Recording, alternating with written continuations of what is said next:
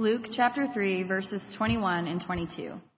Now when all the people were baptized, and when Jesus also had been baptized and was praying, the heavens were opened, and the Holy Spirit descended on him in bodily form like a dove.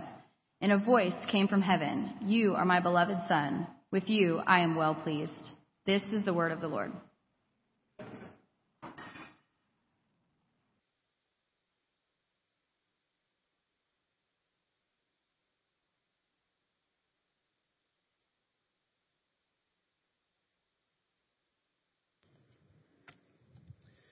Good morning, family of God.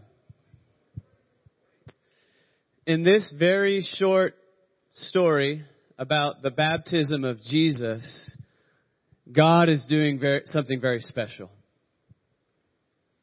God is revealing himself to us as the Holy Trinity. You've experienced in relationships in your life that as you get to know somebody better, you start revealing things about yourself, more intimate things. And the more you reveal about yourself and the more they know about you, the more intimate the relationship gets. And that's what's happening here in Jesus, and especially in this baptism story. God is revealing something about himself that was always true, but that had not been clearly revealed before. Namely, he is revealing that he is the Holy Trinity. Now, the word Trinity is an important word for us to think about. Everybody say Trinity. It means 3 in 1. It means that the Lord our God, the Lord is one, and that this one God exists from all eternity as 3 persons, the Father, the Son, and the Holy Spirit. Now, I know that when Christians start talking about the Trinity, sometimes it could just feel a little extra confusing. Amen?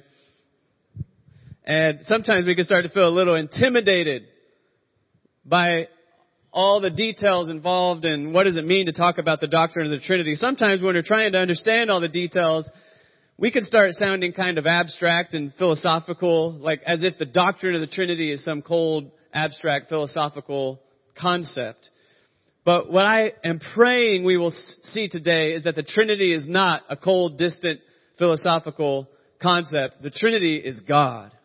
And specifically, the Trinity is God coming near to us, nearer than ever before, inviting us into deeper intimacy than ever before, and revealing himself to us as God for us, God with us, and God within us. I want you to think of those 3 phrases. Everybody say God for us, God with us, God within us. To help us understand those 3 phrases and what it means that God is Father, Son, and Holy Spirit, we need to dig a little deeper into this story about the baptism of Jesus. So look again at verse 21. It's a short story, but it's powerful. Verse 21 says, "Now when all the people were baptized, and when Jesus also had been baptized and was praying, the heavens were opened." We'll pause right there. And before we go any further, we need to ask a question, which this text is provoking us to ask, which is, why did Jesus go down to the river to be baptized by the prophet John? That is very strange. And if it doesn't seem strange to you, I need to remind you of what we talked about 2 weeks ago. If you've got your Bible, just lift your eyes up a few inches to Luke chapter 3, verses 2 and 3. Let's remember what the baptism of John was all about. Starting halfway through verse 2, we read this: "The word of God came to John, the son of Zechariah, in the wilderness, and he went into all the region around the Jordan, proclaiming a baptism of repentance." So that's a key word. Everybody say repentance. And then for the forgiveness of sins. So everybody say forgiveness. John's baptism was about repentance, which means turning from evil, turning back to God. John's baptism was about the forgiveness of sins. So it makes sense when verse 21 says all the people were being baptized, because all the people are sinners. They need to repent. They need to be forgiven by God. But here's the thing. Jesus never sinned. Jesus does not need to repent. And Jesus doesn't need to be forgiven because he's never done anything wrong. You don't have to take my word for it. The Bible says this in a number of places. For example, Hebrews 4:15 says this: Jesus understands every weakness of ours because he was tempted in every way that we are, but he did not sin. Very clear. Jesus never sinned. So why does he go to John to be baptized? John, we know, was bothered by this question because this story is told in all four Gospels. And if you go compare the other Gospels, John says, why are you coming to be baptized by me, Jesus? I need to be baptized by you. And Christians from the earliest ages have wrestled with, what is Jesus doing here? Why does he go down to the river to be baptized by John? And from very early, Christians began to discern that there's deep spiritual truth here. There's many things we could say, but I think the most important and true and central thing we need to say is this: Jesus came down to the river to identify with sinners. Jesus is the sinless one, the Son of God without sin, who comes down to the river with John to identify with sinners. This baptism is the beginning of Jesus identifying with sinners. And as we read Luke's gospel, Luke is going to emphasize over and over that Jesus is God coming to be with sinners and to identify with sinners. As a matter of fact, Jesus is going to intentionally do this over and again in ways that bother and offend and scandalize people. Okay? Let me just give you a few examples. I'm going to go real quick, so you probably don't have time to flip with me, but you can jot down the references if you want to look them up later. In Luke chapter 5, Jesus identifies himself with a notorious sinner named Levi, and Jesus takes his disciples to go eat at Levi's house. And while they are there, some of the religious leaders start grumbling. And here's what they say, Luke chapter 5, verse 30. And the Pharisees and their scribes grumbled at his disciples, saying, why do you eat and drink with tax collectors and sinners? In this culture, to sit down at a table with somebody and eat and drink with them is to identify with them. It's to say, we're like family. We're in the same group. And Jesus is going and hanging out with people who are known for being bad sinners, and it's bothering the religious leaders. Then again in chapter 7 of Luke, verse 34, we actually hear the religious leaders mocking Jesus. They say, look at him, a glutton and a drunkard, a friend of tax collectors and sinners. He's a friend of sinners. They think they're insulting him, but this is glorious good news. The Son of God is a friend of sinners. But notice that they also think he's guilty by association. They say, look at him, a glutton and a drunkard. Now, gluttony and drunkenness are sins. Jesus is not a sinner. We just heard the Bible saying Jesus has never sinned, and yet they think he's guilty by association. He's identifying with sinners. Then in chapter 15, once again, we read verse 2, but the Pharisees and the teachers of the law muttered, this man welcomes sinners and eats with them. They think they're insulting him. Aren't you glad Jesus welcomes sinners? In Luke 19, it gets more intense because the three verses I just referenced, it was always the religious leaders who were criticizing Jesus. And if we read the Gospels, we're used to understanding that these religious leaders were really marked by a lot of spiritual pride. They tended to be pretty judgmental and self-righteous. So there's nothing unusual about their criticalness here. But often the people like the fact that Jesus hangs out with sinners because he's like one of them. He comes near to them. But most of us have our limits in how much we like God's mercy and grace. And in Luke chapter 19, all the people, the crowds, the regular sinners like you and me, get mad at Jesus for hanging out with sinners because this time he's hanging out with a guy named Zacchaeus. And Zacchaeus was not just a sinner. In the eyes of the people, he wasn't just a normal sinner, he was a special sinner. Because Zacchaeus was a liar and a cheat who had not only sold out to Rome, but he had made himself rich, we know, by ripping people off, by stealing from people. So like everybody there had been ripped off by Zacchaeus. They're hardworking people trying to feed their families, and Zacchaeus is taking money from them. They don't like Zacchaeus at all. And Jesus goes to Zacchaeus' house and sits down like a friend with Zacchaeus. And when that happens, we read this, Luke 19 verse 7, all the people saw this and began to mutter, he is gone to be the guest of a sinner. Everybody's mad at Jesus now. Now that last one should make us pause and think. Church family, I want you to ask yourself a question. Don't answer this out loud. Just think about it. Who are the worst people that you most despise? You can see how I don't want you to answer that out loud right now. Most of us don't want to admit that we're Christians, so we're used to saying we're not judgmental. But there's some people that you think of as extra bad, right? And to think about this may take us close to places of serious pain in our lives. Maybe it's someone who has hurt you personally in a very deep way, who has traumatized you. Maybe it's a hated political figure that you think of as the embodiment of the enemy.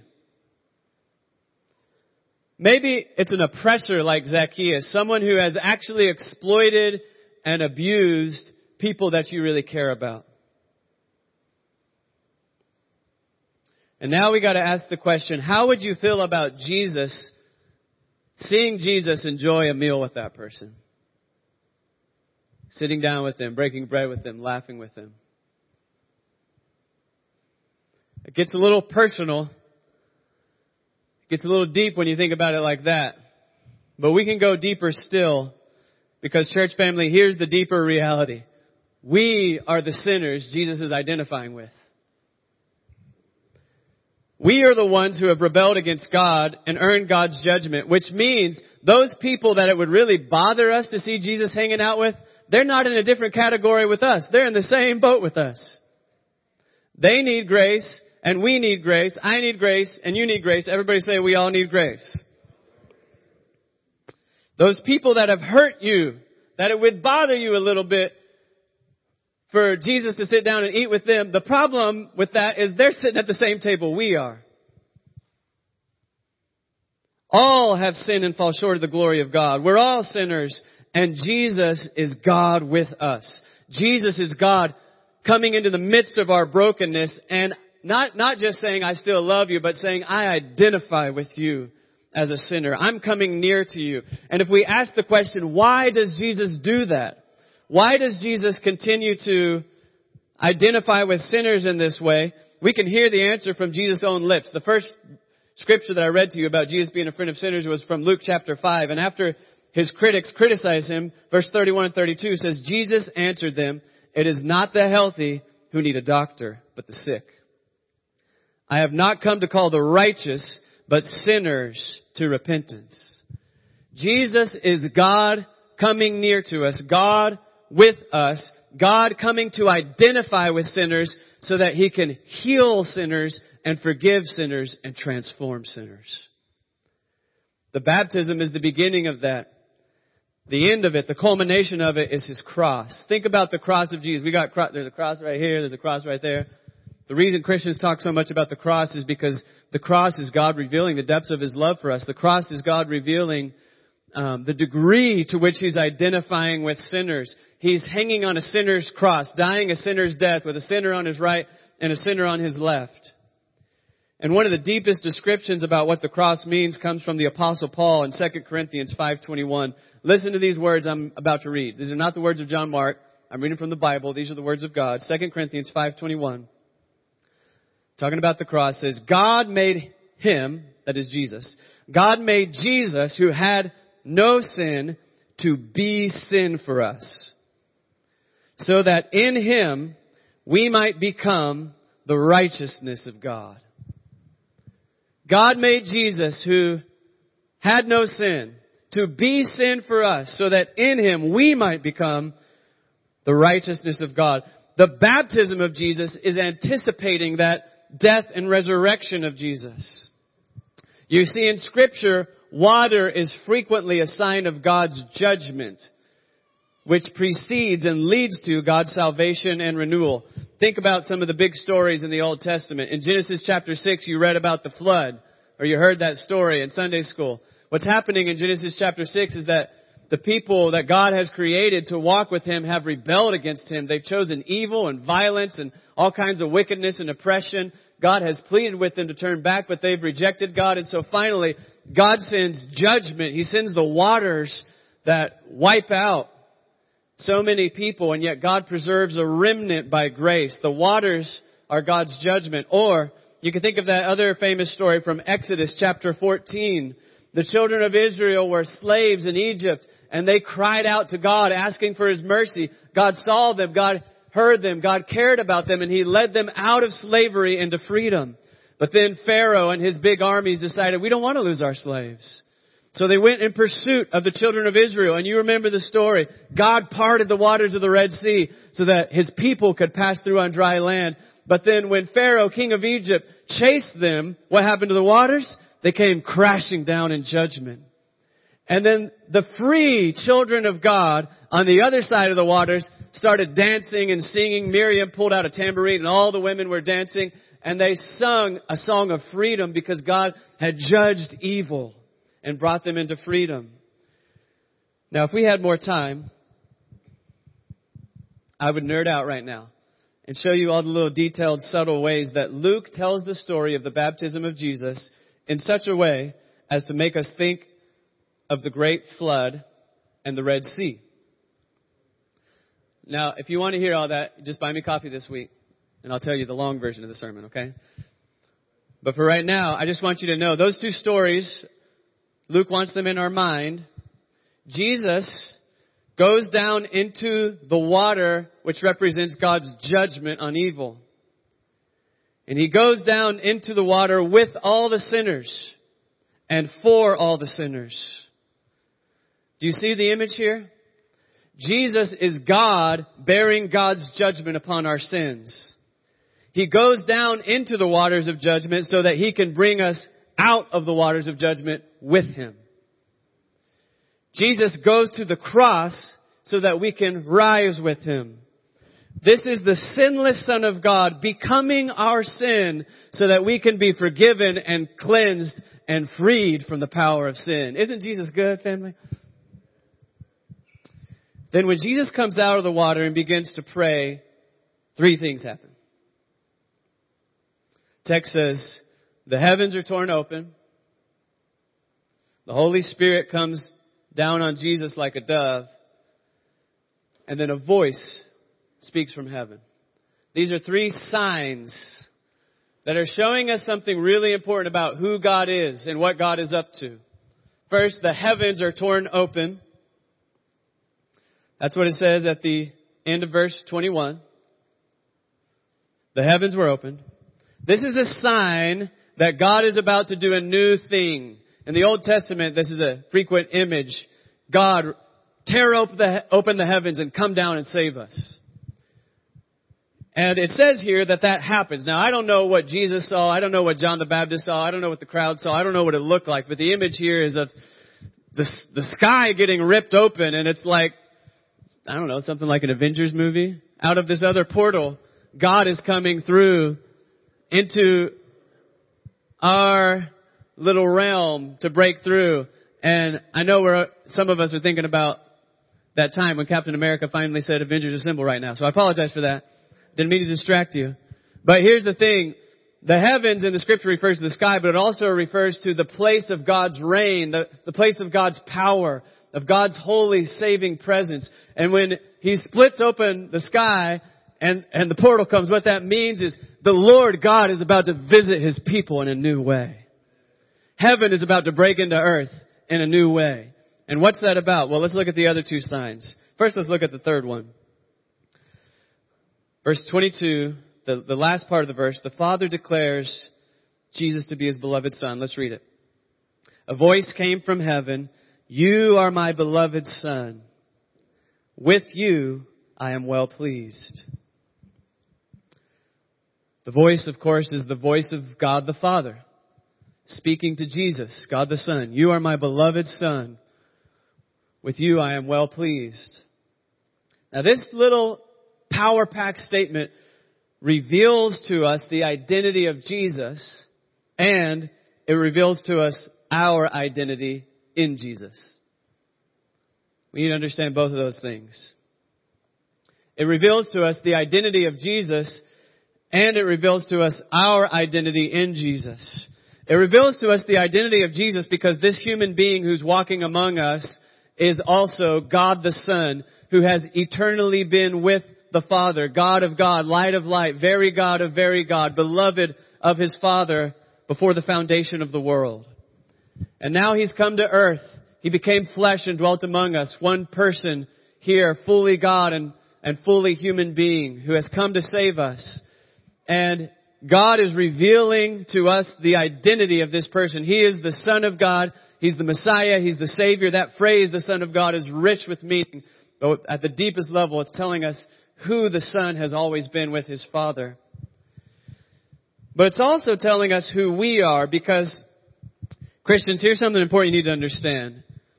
When you confess your sins to God and say, I believe in Jesus as my Savior, a lot of things happen. But one way to summarize all of them is by talking about union with Christ. The Apostle Paul talks all the time about being in Christ or in Jesus. You can picture it like this. Here's you, here's Jesus, and now you're coming together and you're wrapped up in Him. So everybody say, in Christ.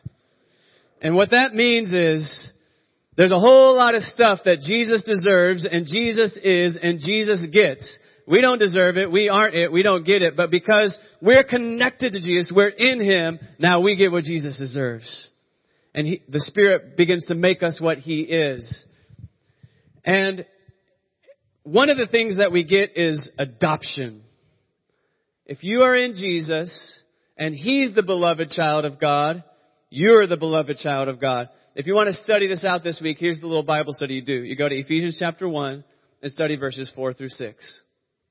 Ephesians 1, 4 through 6. I'm not going to read it right now, but I'll paraphrase now, and you can go study it this week. See, I'm not making this up. It says that before the foundation of the world, church, God chose to adopt you. He chose to bring you into His family because He loves you. And your adoption happens, the text says, in the beloved, which means Jesus is the beloved Son. Jesus is the beloved Son. And because you are connected to Jesus by grace through faith, now you become that beloved daughter or son of God by grace. Which means to say God is our Father is to say God is for us. God loves us. God is always protecting us. God is always providing for us. And this gives us a sense of courage. One of my friends, Wes Lane, always likes to say, you need to remember that your Father is the biggest, baddest bear in the woods.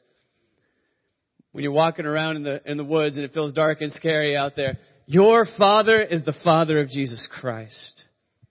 This declaration is telling us about who Jesus is, but it's telling us about who we are in Jesus and who God is. He's revealing Himself now as our Father who loves us as God for us. Everybody say, God for us.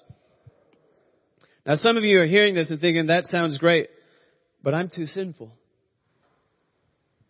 You're thinking, I can't imagine myself as God's beloved child. I can think of Jesus that way, and maybe some of y'all, but I'm more sinful. Here's what you need to understand. Your sins have already been judged in the water. Your sins have already been judged on the cross. Of course you don't deserve to be called a beloved child of God. Neither do I. It's not about what we deserve. It's about grace. Jesus has brought you up from the water and down from the cross and up from the grave if you've trusted in Him. If you've trusted in Jesus, there is no condemnation for you. If you've trusted in Jesus, your identity is a free and beloved child of God by grace. And if you haven't trusted in Jesus, here's what we're saying. You don't have to do a million good things to get God to acknowledge you as your son. You just look at the cross of Jesus and believe in Him. Put your faith in the Son of God, and God will declare, you're forgiven. You are my child. I love you. With you I am well pleased. Isn't God good? The voice declares, this is my beloved Son. And the third sign is that the Spirit descends. The second one that happens in your text. Look with me at the first half of verse 22. It says, and the Holy Spirit descended on Him in bodily form like a dove. So the sky is ripped open. God comes down. God is invisible. But throughout the Bible, God appears to people. He reveals himself sometimes in a way that you could see. We call that a theophany. And here, the Holy Spirit does that in the form of a bird, and not just any bird, but a dove. So something that looks like a dove comes down and lands on Jesus. This fulfills a lot of prophecy. Again, if you want the 4-hour version of this sermon this week, just holler at me. I'll tell you about some more of the prophecy it fulfills. But I just want to read to you one of the prophecies it fulfills. When the Holy Spirit comes down on Jesus, it's fulfilling Isaiah 61, verses 1 and 2. I'm going to read that text if you want to flip to it. And the reason I choose this of all the prophecies is because in chapter 4, Jesus is also going to quote this prophecy and say, it's fulfilled in me. So Luke wants us to think about this. We'll hear more about it in chapter 4. But already, the Holy Spirit has descended on him in bodily form. What does that mean? Well, it means the words of Isaiah 61, 1 and 2 are now being fulfilled, which says this. The Spirit of the Lord is upon me because the Lord has anointed me. Who's talking here? Well, the prophet Isaiah is talking, but Jesus is going to say, the prophet Isaiah is speaking prophetically about me. I am the fulfillment of these words. The Spirit of the Lord God is upon me because the Lord has anointed me to bring good news to the poor. He has sent me to bind up the brokenhearted, to proclaim liberty to the captives and the opening of the prison to those who are bound, to proclaim the year of the Lord's favor. In other words, the Spirit is showing us that Jesus is the anointed King and servant of the Lord who has come to be near to us in our pain and our brokenness, our poverty and our captivity. We were in jail, and now, empowered by the Spirit, the Son of God comes to be with us in our prison cell and to break us out from the inside. He comes to be with us in the waters of judgment so that He can lead us out. He comes to be with us on the cross, which condemns our sin, so that He can bring us up from the grave with Him. The Spirit is revealing to us that Jesus, the Son of God and servant of the Lord, is God with us. Everybody say, God with us. He's coming to serve us and to set us free. But remember, I told you part of what it means to be connected to Jesus is that what Jesus gets, what Jesus deserves, now by grace you get, and even though you don't deserve it. And one of the things that means is if you trust in Jesus, the Holy Spirit comes down on you. The Holy Spirit comes bringing freedom and power to your life. Where the Spirit of the Lord is, there's freedom. If you want to understand what that means, think again about verse 22. It says, the Holy Spirit descended on him in bodily form like a dove. What's up with that dove? Well, that's a very rich biblical symbol. The figure of the dove here is evoking two stories from Genesis. Some of y'all memorized as kids the first verse of the Bible. It says this, Genesis 1:1. In the beginning, God created the heavens and the earth. And if you remember the very next verse, the second verse of the whole Bible says this.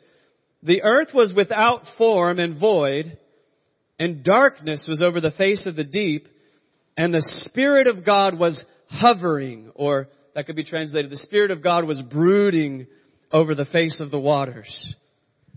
God created the world, but the text is saying at first it was dark, it was chaotic, but the Spirit of God was there. And this word, the Spirit of God hovering or brooding, that's a verb that gets applied to birds usually.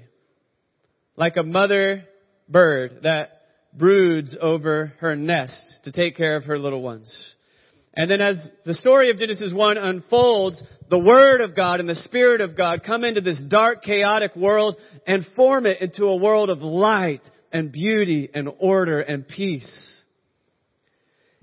Now, when ancient Jews read Genesis 1:2 and reflected on it, they would say often, this Holy Spirit is here described as a dove brooding over the chaos of the primordial creation. Now, where did they get that? Why did they talk about a dove?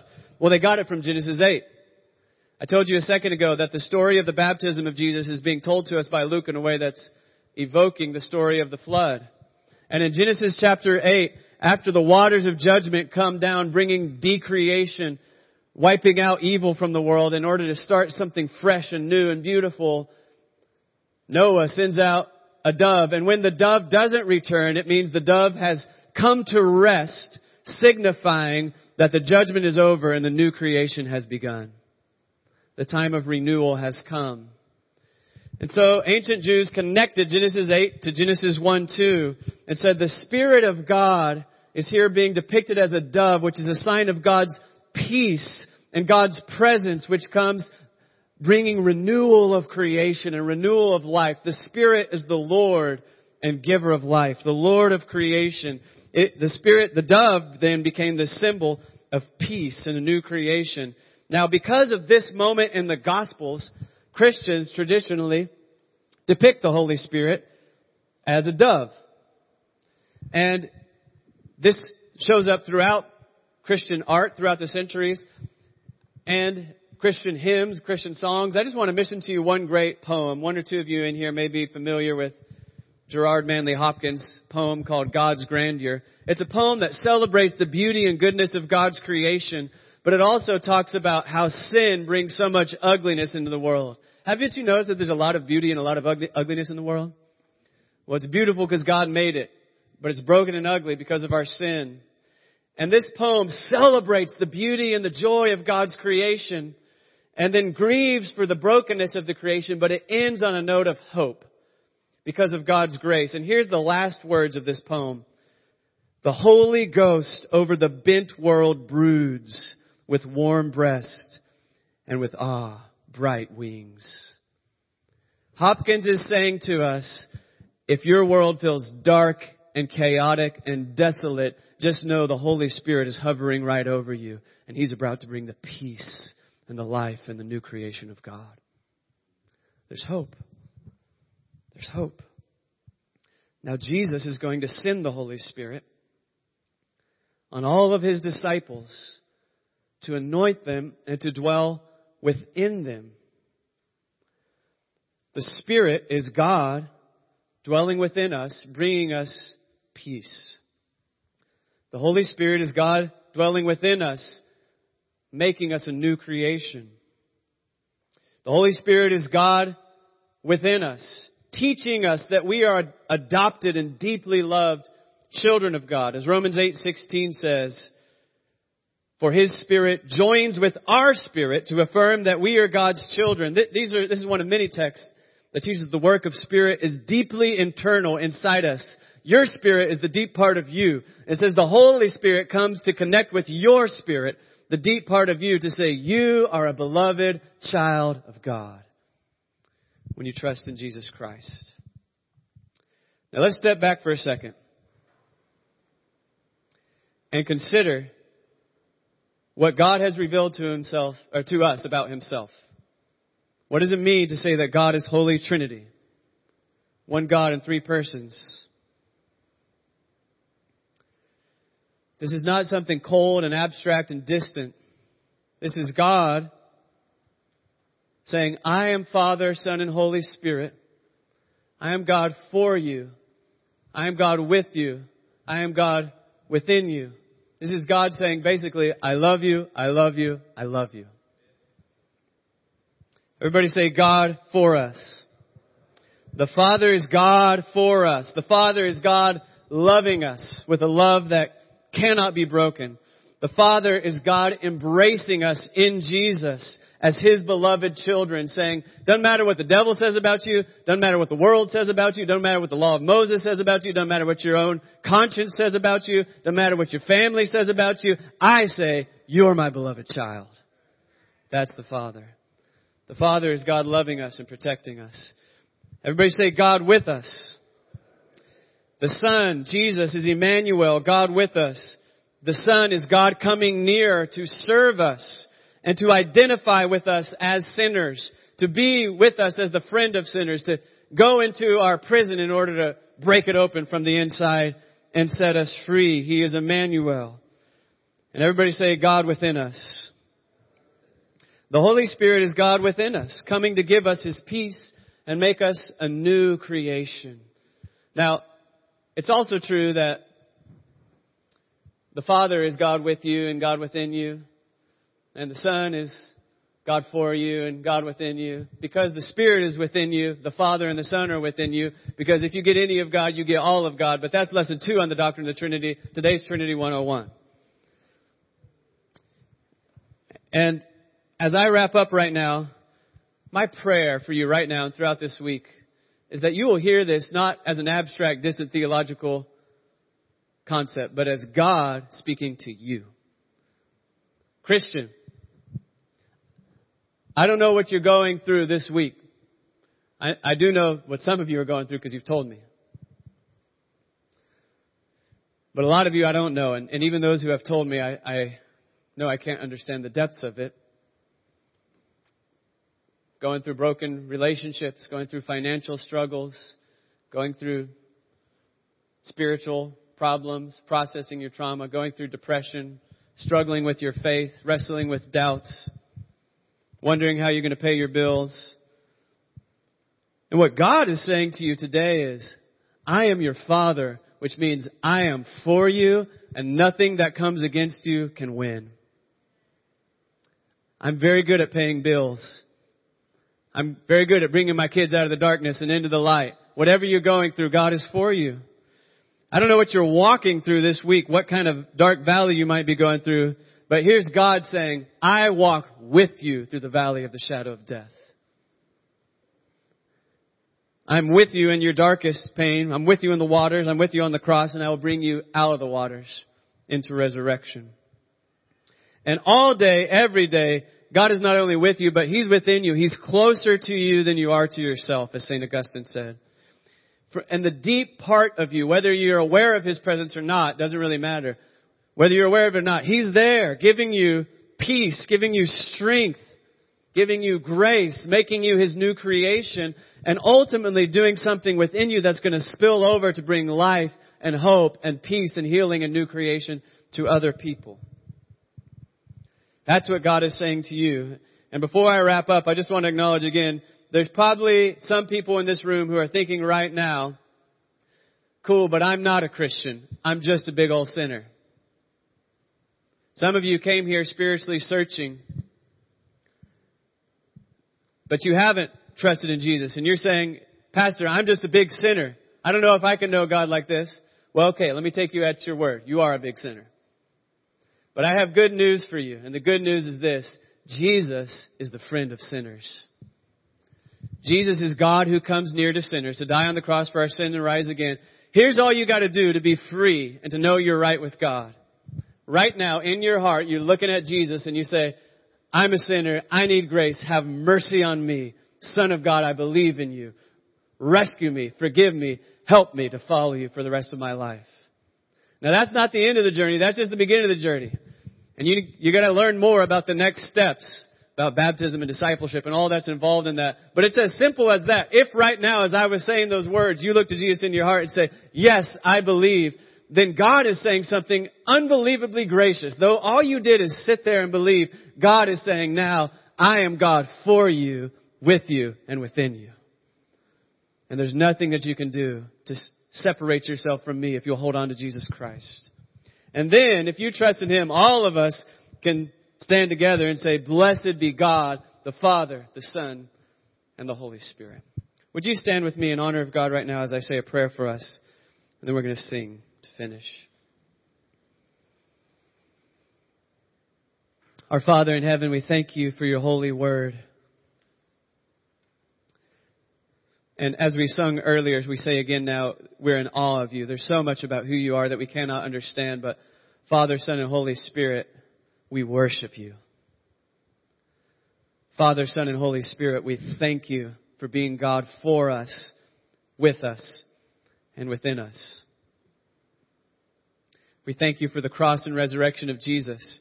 We thank you for the light that shines in the darkness and cannot be overcome by the darkness. I'm praying that your Spirit right now would illumine our minds and heal our hearts And right now that you would draw us up into the worship and delight and love that you are forever as Father, Son, and Holy Spirit. That you would show us our identity as your children and free us to sing songs of praise and freedom. In Jesus' name we pray.